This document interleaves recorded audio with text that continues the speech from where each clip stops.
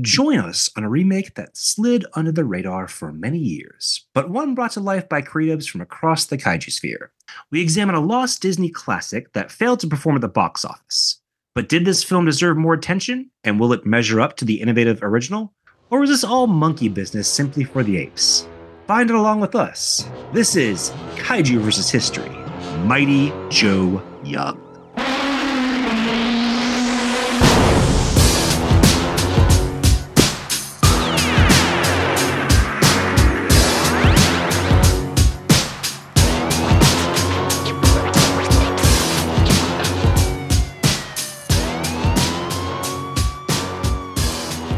Welcome back to Kaiju versus History. This is actual South African cast in the main role. Patrick here, and joining me is my big hairy ape co-host Miles. Miles, how's it going? Hey. You want to play some hide and seek? Yes, but you go hide, and we'll see if I go seeking. The worst hide and seeker. We are back to talk this week about a movie that released Christmas Day in 1998. The Disney Pictures produced, Ron Underwood directed film Mighty Joe Young. Pretty excited to get to this one. I don't think I've seen this since the 90s. I think I was okay. I was going to ask you, did you see this when it came out? When it came out, probably not. When it came to television or something like that, I imagine I did see it then. Maybe on like HBO, like right when it came out.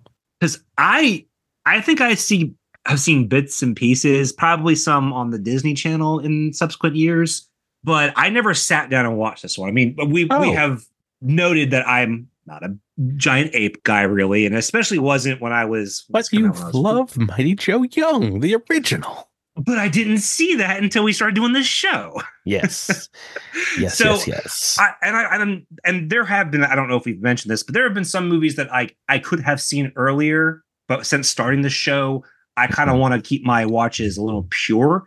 Yeah. No, I'm the same way. If I know we're going to be watching it in the future, I've kind of held off for some films. I have been dying to rewatch the Millennium movies, and typically Godzilla movies I'm okay rewatching because I do watch them pretty frequently, but I have kept myself from doing that, so I have a little bit more of a fresh taste in my mouth when we cover those in the very near future.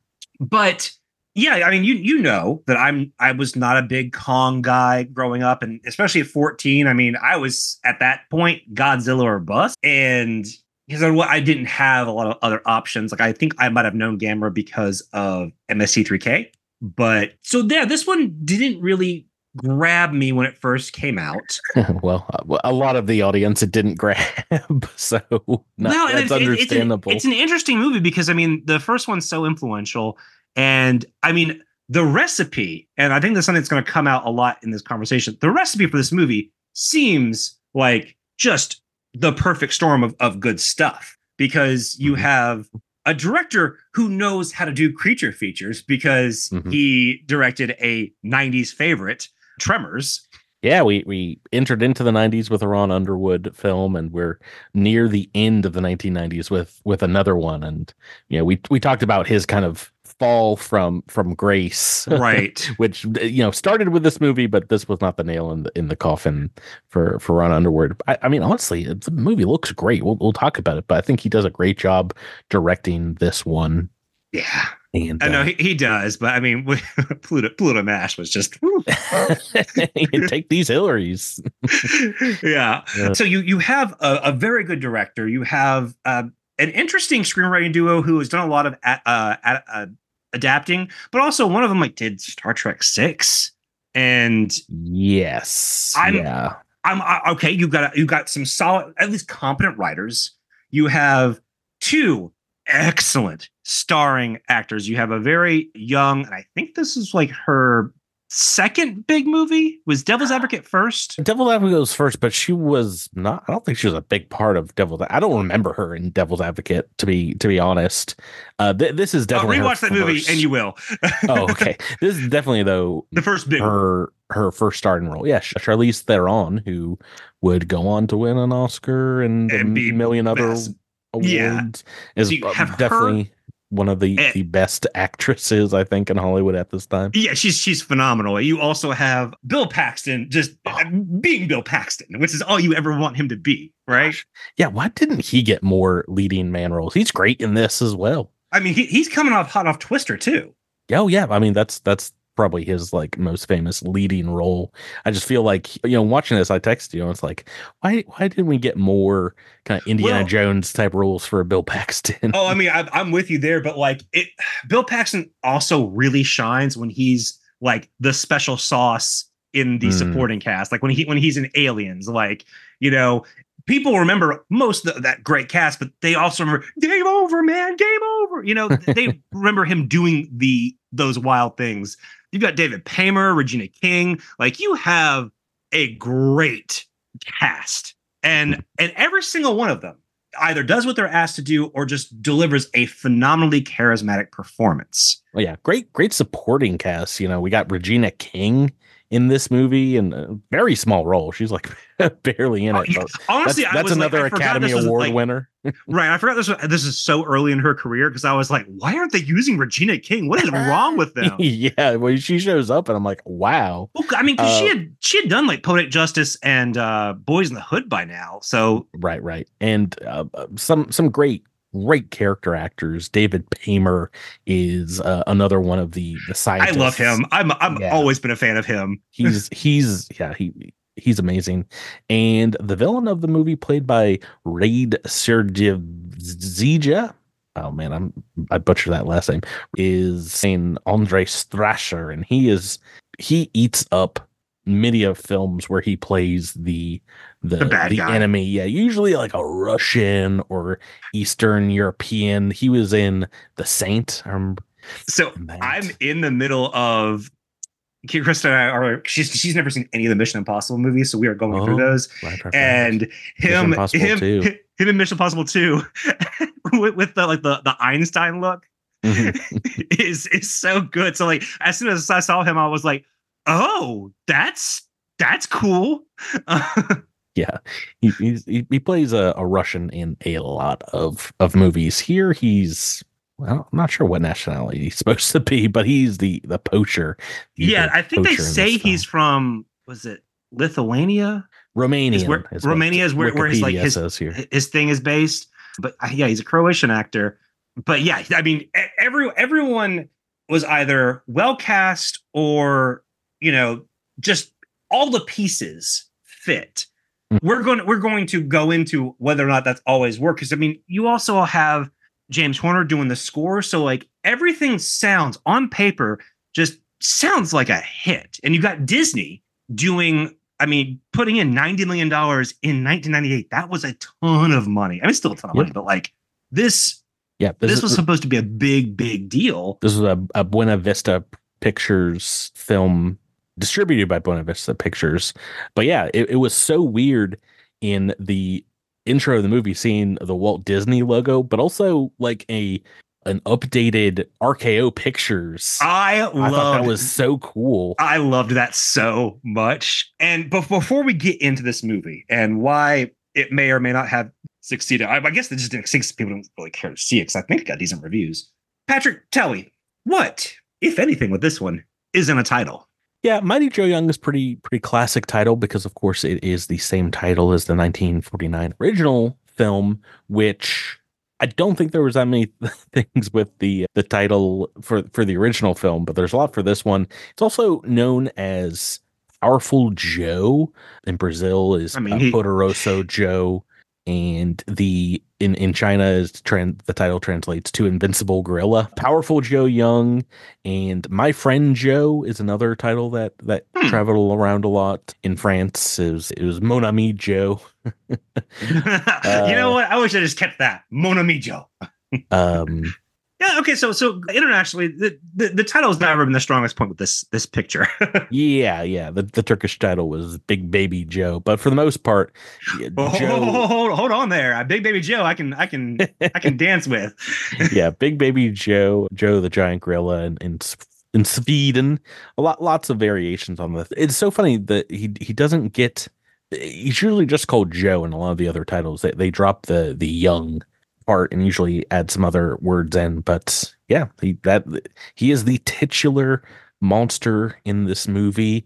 Just like the original, this feels very kaiju adjacent for a number of reasons, but because of the original film, because of how influential Ray Harryhausen's monster effects were, and even in this movie, some of the animatronics, which we'll talk about, this is a very kaiju-like film in the way they went about making it, you know?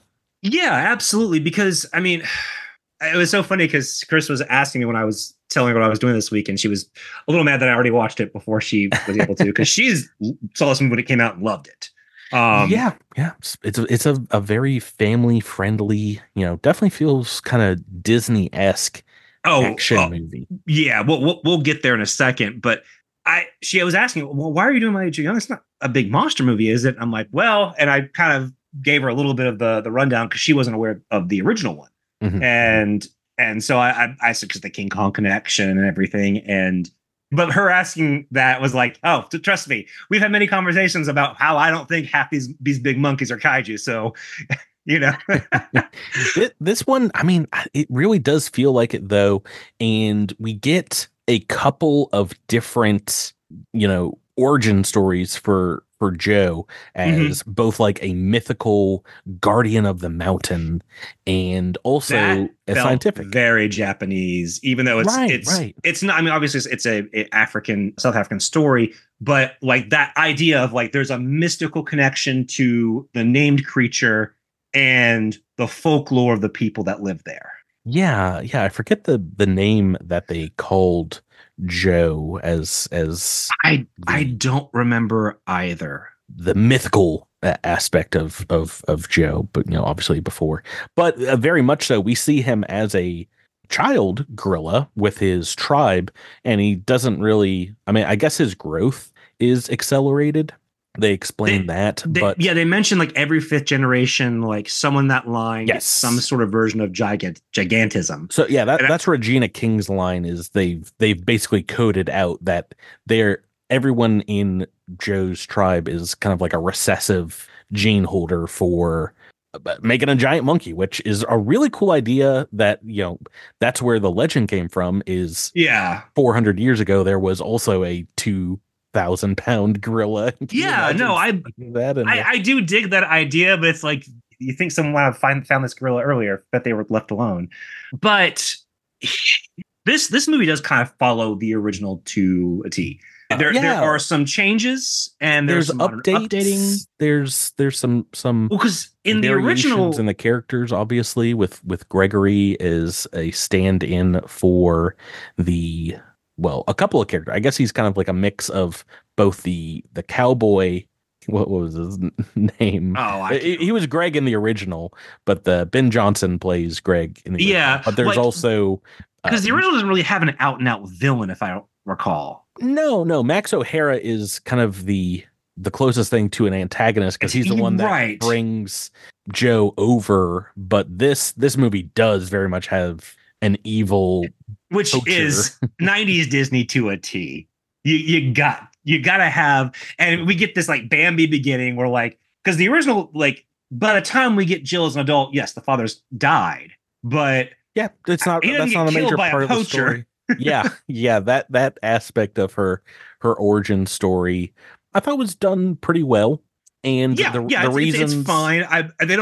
They luckily breeze along, so you don't have to like stop and think, well then who did raise her, and any other actual questions. The village and also, oh gosh, there's another actor who Quelly, I think.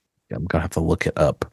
Yes, who's played by Robert Wisdom, who I most recently watched in Barry. He's in the later seasons of Barry, but they're just great actors left and right in this movie. But indeed, so in the original movie, it is kind of like both a greed and an exploitation thing why they want to bring Joe over to the US to kind of show him off. In this movie, it's all good intentions. They want to keep Yes. them safe from the poachers. Joe is also already isolated because the tribe has moved on. The tribe has kind of rejected this giant. Right. And the poachers are still trying to, like, once they find out about Joe, are trying to get him, and which is why Jill accepts. Yep. So I do like, I mean, there's, again, so much of this movie on paper looks great. And speaking of looking great, Joe looks fantastic. Can't deny that. Yeah, let's talk about Joe, the titular character. I would say he looks as good, if not better, for this time than even the 1949 Ray Harryhausen effects. I mean, Yeah, I would agree. it is simply an amazing achievement that they had with the mix of your blue screens, your some basic CGI and things, and animatronics. Yeah, there's a perfect blend of practical and generated effects that I don't know if we've seen, honestly, as good on screen. Yeah, it's out of this world. He was brought to life by 4 puppeteers and was pseudomated by John Alexander, who recently in the 1990s was the choreographer for Kathoga in the Relic film. Oh yeah. But he was in a lot of alien roles in the Men in Black movies in the 90s. Oh, fun. He was a Cowardly Lion in Return to Oz. But yes, the traumatizer of children. That I have heard so many stories because people don't remember it came from that movie, but they'll talk about parts of that movie that just scarred them for life, and it's always Return to Oz. It's always it's always that wall of heads. The suit, though, the designer for the special effects of this movie was Rick Baker, who we talked about maybe last in 1976's King Kong.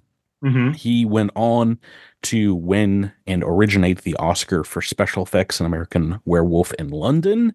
Supposedly after Kong, he vowed to never do another monkey, but when they bandied about the idea of bringing back the 1949 original Mighty Joe Young and doing an update, he wanted to take on this challenge. He was a huge fan of Ray Harryhausen's work, and so I think it was one of those situations where he didn't want someone else to mess up this property, and he knocks it out of the park. Boy, yeah, I mean, you can say what you want about this movie. You cannot say that Joe looks bad or that he moves weird or it was poorly acted. I think Joe is the standout in the movie where you have standout actors who do very, very well and have great chemistry. It kind of warms your heart that still the sensational creature is still the star of the show in that respect. And this movie, I mean, when they let Joe do his own thing, this movie soars. Mm-hmm. So Patrick, we've talked about how we have all these great ingredients. We have great actors. Because I feel like you might feel the same way I do.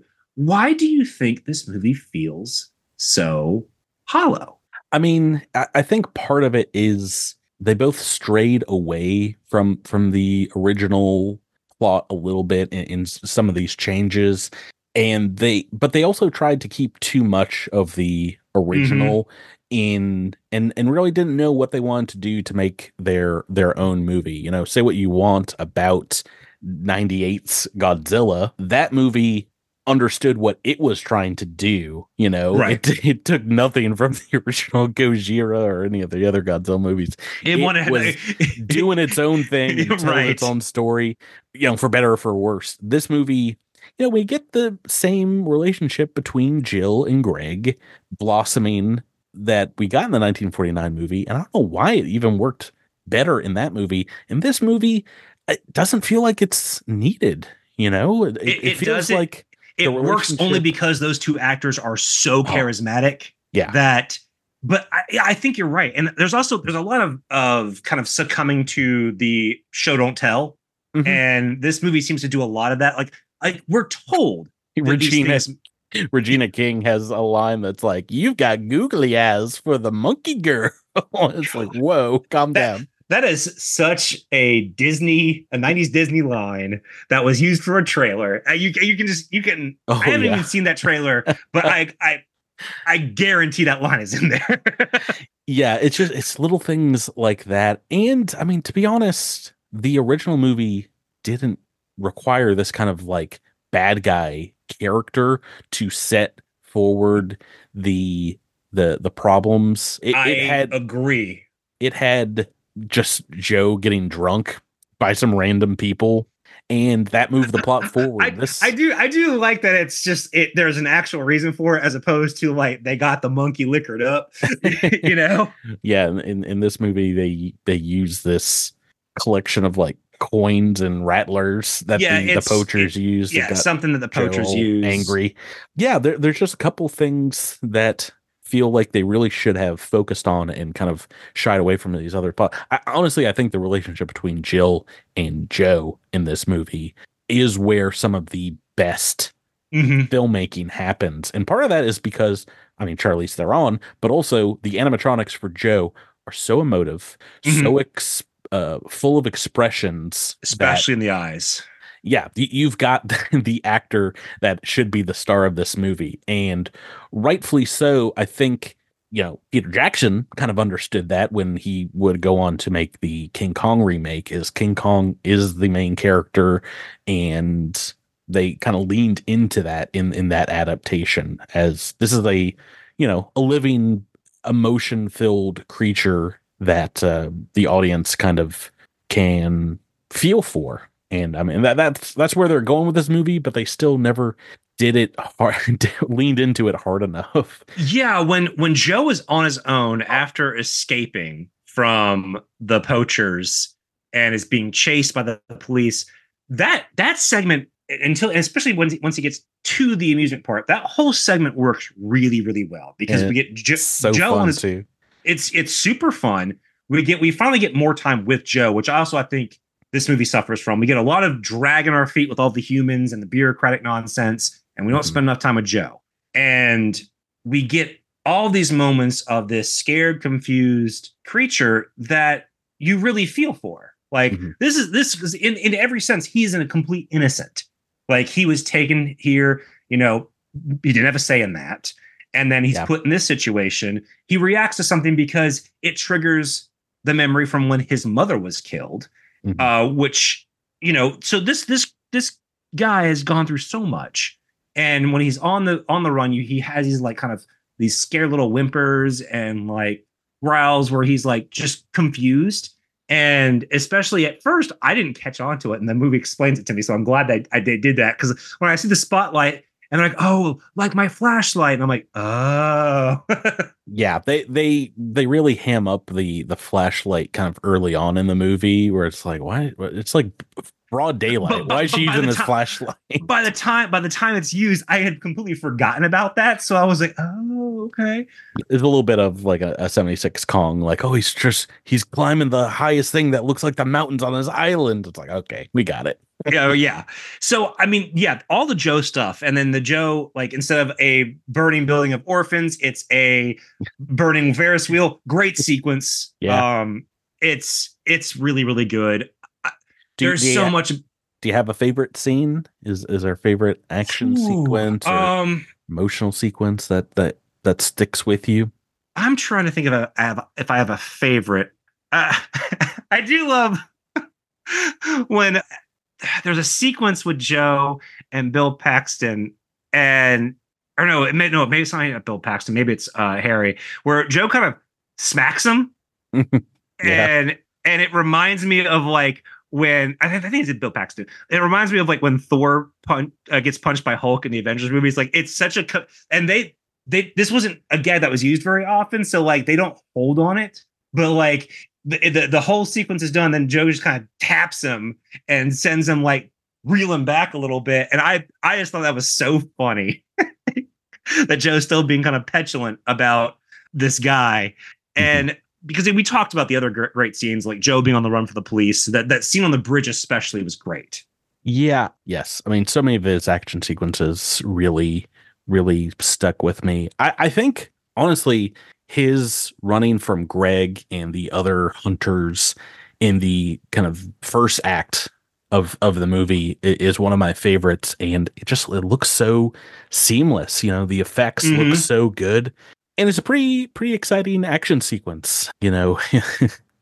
But part of me is like, what are these guys doing? They see this ape that could like literally tear their truck apart, and they're like, yeah, we're gonna put this chain on it. It's like, that's a terrible, As soon as I saw it, I was like, what morons? Like, and even though Bill Paxton's kind of tilting and saying like, huh? Like, and I mean, I love that sequence because, you know, I mentioned him at the top of the show, but like Ron Underwood directs the crap out of this movie, and the opening especially looks very gorgeous. Taking full advantage of the location that they're shooting on. It feels like this rich pulp adventure. Like, yeah, this is Tanzania, perhaps somewhere in Central Africa, stood in for by Hawaii. This is a very beautiful Hawaiian kind of locale that's taken the place of these African mountains. So beginning of the movie looks great. Supposedly Charlize Theron, you know, was hired in like April and they were shooting in like May. You know, it was like a very very quick turnaround, and she killed it. Like, I mean, you know, we talked about how everyone was great, but like she's so standout, and there's a reason she became a massive Oscar-winning star because she goes from being a relative unknown here and just commands attention. She, I don't think, starts off really great in this movie, but as they give her more stuff and allow her character to grow, she really fleshes out Jill Young. You know, definitely, I would say much more than the original movie, where she's, you know, kind of a little on the defensive the entire film. Yeah, there's some fun cameos in this movie. I don't know if you saw that, but in the section that is like the fundraiser for Joe, when we first see Charlize Theron in like a dress, and they're like, wow, she really cleans up nice or whatever. There's two guests who say, you know, one woman says she reminds me of somebody, but I can't think who. And when we first met. Yeah, when we first met. So that is the actress, of course, Terry Moore, who played the original Jill Young, and the man that she's with is Ray Harryhausen himself, that's one of the best cameos in all of kaiju films. It's very, very nice. It's very sweet. I love that sequence a lot. And it's one of those things where like, yeah, you wouldn't know it if you didn't know. Like, as a kid, I would have never clocked that. I just thought that, that's a sweet scene. And I think like Claire Danes has a weird role in this movie. Like, she's like a blink and you miss her. I saw that before I started watching it, and I did miss her in this. Yeah, exactly. Movie. Same with Connie from the Mighty Ducks movies. Yeah, in Wet Hot American Summer. She's in this movie, but I didn't clock her. Oh, what's his name? The guy that from The Office, or not The Office, from, gosh, I'm trying to think. Who plays the cop at the end of the movie? He's another. I know exactly who you're talking about, because he's such a great character actor. Yes. No, not. I'm trying to remember, because like he really has just a small part, and it's I'm like talking just so I can go through this thing to get the guy's name. Richard Ryle. Yes. Who was in Office Space as like the jump to conclusions. I mean, he's been in a ton of stuff. He's been in a million things, but it's so funny just to see a very small role taken up by, you know, a great actor. And it's really, it's just one of those, another kind of small cameos. But yeah, I need to go back and watch for Claire Danes, who would have been pre My So-Called Life. Post My So-Called Life? I forget. I think this would have been pre, or it may have been around the same time, but like no one had known her yet, because this would have shot in 97, right? Yes, yeah, it started. Yeah, I mean, I think My So-Called Life was started to come out in 97, so I think so. Yeah, she would have still been unknown probably when she was cast for this movie. Right. Yeah, the cast is just so unbelievable from the top to the bottom. There. Oh, My So-Called Life was 94, 95. Whoops. Oh, wow. That's a lot earlier than I thought. Yeah, so I don't know. Maybe why was she in such a teeny role? Yeah. I think maybe she's just asked to be in the movie. I have no idea, because I mean, it wasn't. I mean, this is also after Romeo and Juliet. Wow. So yeah, I have no idea why she's there. Well, we have to verify. Maybe just IMDb is wrong. Who knows? Maybe that's happened before, and I. Because it's not on her regular Wikipedia list Well, here. it's so tiny. Yeah. that role, if she is in here. I mean, like I said, I didn't clock her. I didn't see her. So One thing I do like to point out is, yeah, Charlize Theron was 22 when she was cast in this film, one of her first main ones. Of course, she's now like not just an actress; she's a producer in her own right, a big Hollywood juggernaut. Bill Paxton was 20 years her senior. He was 42 when this movie came out, which hard to believe, but that's a larger age gap than Terry Moore and Ben Johnson in the original movie, who they seemed much different in age. I had only an 11 year age gap. yeah, but wasn't she like young when she was in that movie? 19 or 20. Yeah, she definitely looked, I feel like, a little bit younger than Charlize Theron is, a full woman in this movie. She Weird phrase. well, she doesn't have like the same naivete it feels like that Terry Moore brought to the character. Yes, she is very much an untrusting, like these people are no good and I don't want to have anything to do with them. Yeah, both characterizations were fine. I think preferred that both Terry Moore's Jill Young and Joe Young in that movie felt like fish out of water, and they didn't lean into that as much in this film. Agreed. But yeah, that's where part of the kind of humor of the original movie comes from, because when you get the monkey drunk, it's kind of a tragedy in its own right. But yeah, some great action in this movie. Critics of the time enjoyed it. I would say a good amount. Yeah. Enough. I'm not sure what it was going up against, but Roger Ebert gave it 3 stars, said it's not meek and harmless. It is a full-blooded action picture, but with a certain warmth and humor instead of the scorched earth approach. 3 out of 4 stars. Siskel, I don't think gave a full review, but gave this movie a thumbs down, of course. that tracks. I'm actually very, very curious about what came out around holiday 1998. That it's crazy this came out on Christmas Day. Well, A Bug's Life was still out. Was that doing really well for, I imagine, kids? Oh, A Bug's Life? Yeah. So you have A Bug's Life was out around that time. You've Got Mail. Oh, Patch Adams came out on Christmas against it. Was that also Disney? No, I'm just saying these are the movies that came out against it. Yeah, no, I'm just wondering. It's like, why would they? Oh, Universal did Patch Adams. That's interesting. So this movie was supposed to come out, I think, closer to the end of summer. And for whatever reason, they pushed it back to the holiday. Maybe they didn't have something else to put up there. Maybe they weren't thinking it was going to do well in the summertime. Yeah, it looks like the 4 movies that came out on Christmas '98 was Mighty Joe Young, The Faculty, love that one. Stepmom movie? That's so weird. Yeah, that's so wild. Stepmom and Patch Adams. And I mean, this was a fairly busy holiday season. You also had, and I'm also including November as part of that, but you had the Rugrats movie, you had Enema of the State, you had The Waterboy, Star Trek Insurrection, Meet Joe Black.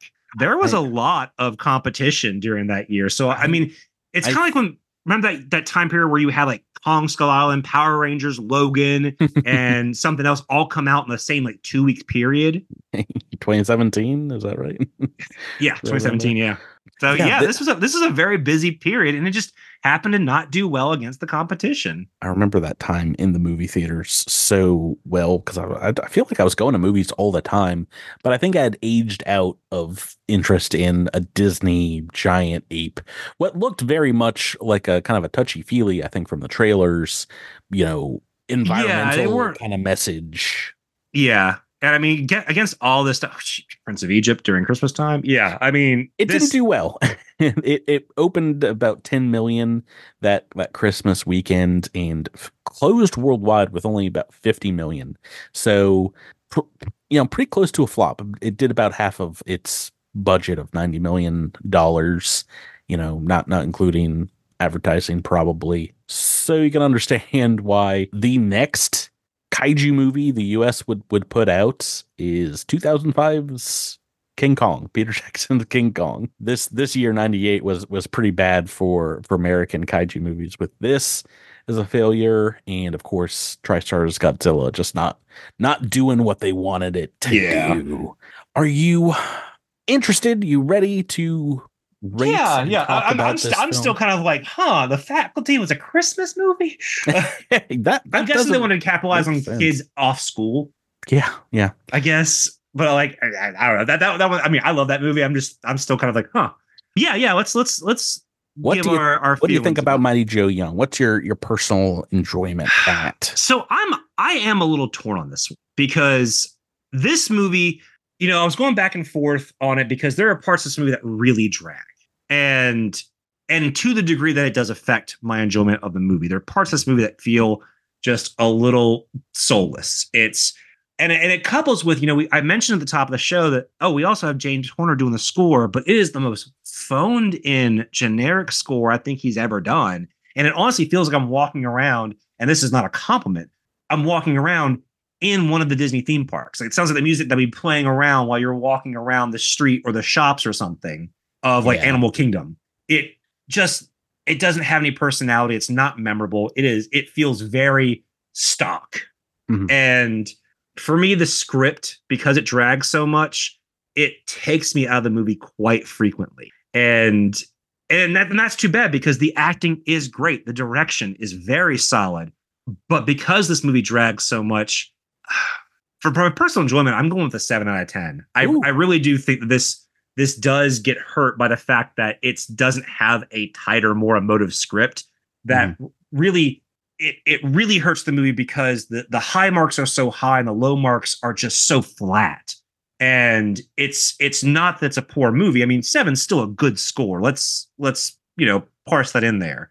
It's just that, like, I can't in good conscience call this movie great, but I can, and for my personal enjoyment at least, I can absolutely say that it's very good. It's got an interesting concept and execution, and it's slightly evocative, but it does not go into that great area for me. I'm going with an 8 out of 10 myself because despite it needing a good editor to shave, I think, like, probably 10 minutes off, maybe even 15 if you want to cut out some plots and things like that. If they turned this into a tighter 100-minute movie, or maybe even 98 minutes, I think you might have a case for a much better film. But yeah, I was still expecting something because you see the reviews online, IMDb, it's got like 50%. Rotten Tomatoes, it has like an abysmal audience score and much better critic score. Yeah, well, it's 54 for critics and 41 for audience.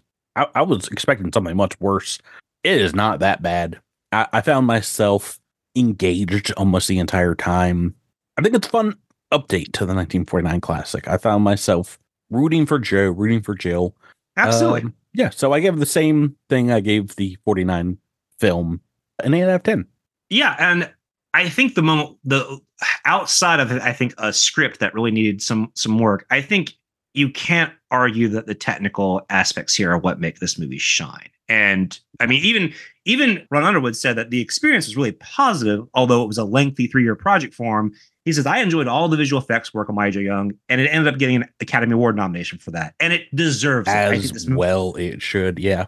This movie looks incredible. And for every flaw the script has, and, if everything was on the level of the script, the technical side could have gotten a 6 or 7 itself. But the actors are fantastic. The direction is excellent. Yes, the score is not great, but it's passable. It's certainly phoned in, but it doesn't hurt the movie as much. But I mean, Joe alone deserves all the credit in the world because this is, still one of my favorite big monkeys that blends practical effects on screen. I think Joe looks incredible. I don't think we've gotten that kind of mixture since. And I think this movie should be lauded for that. I can't go as high as a 9 because of that script, but it is getting a very, very enthusiastic 8 for me. Wow, that's crazy. I'm going the full 9. I think I'm dinging it mostly for some elements of the script. You mentioned the soundtrack, and there's nothing bad about it, but there's nothing great. It's just there. It just feels like some of these elements aren't gelling extremely well. As a kid's movie, I think this is one of the best kaiju movies. It is just awesome to watch. But yeah, the script needs a little bit of shaving down. I think this or movie's punching up. Like if you make those moments matter and make it just hit its mark, I won't know. A runtime is only a problem when the script isn't there. Like if I watch, for example, The Aviator, it's 3 hours long, but that movie clips along. I don't feel like I'm watching a 3-hour movie. You know, just talking about. I know I picked a random Scorsese movie, but I was just trying to think of a 3-hour movie that really just clips along. You know, we just talked about in real life Godzilla -1 before we started recording, and it's only like 10 minutes longer than this movie, and it feels a half hour shorter because of how exciting and awesome it is. You know, yes. It's just one of those things that feels a lot different. I feel like this movie's script excels when it's kind of looking at the Jill Joe relationship. I believe it even more so than 1976's King Kong's kind of quote unquote love story. But yeah, you got the Jill and Greg kind of feels like shoehorned in after that. It does. It only works because those two actors are so charismatic and good at what they do. Yeah. But yeah, the technicals are amazing. Those animatronics are out of this world. And like you said, probably never going to get surpassed because after this, we're moving to it's all CGI, which is too bad. I love how, Kong looks in the Monsterverse, but man, I still would love that blend of animatronics just to get that thing there with the actors. You just nothing can replace that. Yeah, but so I'm getting a 9 out of 10 for its where it falls in kaiju cinema. I'm knocking it down. My lowest score for this movie, giving it a 7 out of 10. I think this should be more important than it is, but sadly, following the tanking of Godzilla's TriStar Godzilla and this movie not doing well, it just feels like it kind of set American kaiju movies back a little bit. Like I said, we're not getting another kaiju from a major US studio until 2005, so like 7 years after this, where I think as good or as bad as TriStar Godzilla is, that had a much heavier impact on kind of movie making in the genre after this. Mighty Joe Young just kind of flew under the radar. Yeah, but I agree with you 100% there. It doesn't hurt the legacy of the original film, but just like the original film, it was overlooked because it's between, kind of halfway between another King Kong movie and another Godzilla movie. Yeah. But what did you give it again? Great. A 7 out of 10 for its importance. That's exactly where I sit too. And for those exact same reasons. I think it does seem to understand the assignment, but doesn't quite complete the assignment. So while, it's evocative of some of the same things as the first movie, it doesn't really do anything with it. It doesn't really make its own mark. And what it does pretty well in so many aspects. And unfortunately, like I feel like this should have been a watershed moment. Like this movie should be more evocative and important than it is, because I would have loved if this was a big hit, so we could possibly get more people encouraged to like, oh, okay, let's try this blend that they used for Mighty Joe Young. Would love to see it, but unfortunately, time makes fools of us all. And so 7 out of 10. Like I said, I think this is a perfectly lovely movie. I think it's fine. It just drags too much for me to give it any higher. But I certainly don't dislike this movie, and it's got one of the best looking blends of animatronic and CGI that I think we will see on this show, period. Oh, wait till next week. That is going to bring your score to a 7 out of 10, my score to an 8 out of 10, but the podcast final, a 7 out of 10, drags it down just a little bit. I thought I might be the one pulling this down based on how much you like the original Joe Young, but here we are. Now we are pretty, like, you enjoyed this a little bit more than I did, but I think we're kind of in the same spot here. And a 7 out of 10 is exactly where I would have put this movie. That's where my score pretty much is. So, and I mean, again, that is a good score. It means it's very good. It's a 3.5-star movie. Like, it's a 7 is a good score. So I am perfectly fine with it being here. Okay. Well, that's going to do it for Mighty Joe Young. I This is one that once we put it on the list, I was excited to try and get back to look at. It just kind of stutters before greatness, and it comes in as a very watchable kaiju experience. If you guys want to talk to us about kaiju films, you can find us. Our email is kaijuversushistory@gmail.com, on your social medias at kaiju versus history. And our website is kaijuversushistory.com. Of course, find our episode wherever you find podcasts and give us a rating or a comment or share us with your friends, and check out our letterbox to see all of our film reviews in 5-star format. So this one would get a 3.5 stars. What's it? 7? Yeah, it can be about 3.5 stars. Yeah, and join the Cosmic Crate Discord. We have a Kaiju versus History channel. If you want to talk to us in real time, we are both usually there and are always happy to chit chat with you not in person, but live. Right. So what I tease it, but what are we doing next week, Miles? Oh, nothing special, but thank you, Patrick, and thank you, listeners. And we're going to catch you next time when we look at one of the most lauded films in the Gamera canon and finish out the Heisei trilogy that rejuvenated the kaiju genre. That's right. Tune in next time for Kaiju versus Gamera 3, Revenge of Iris. Bam, bam, bam.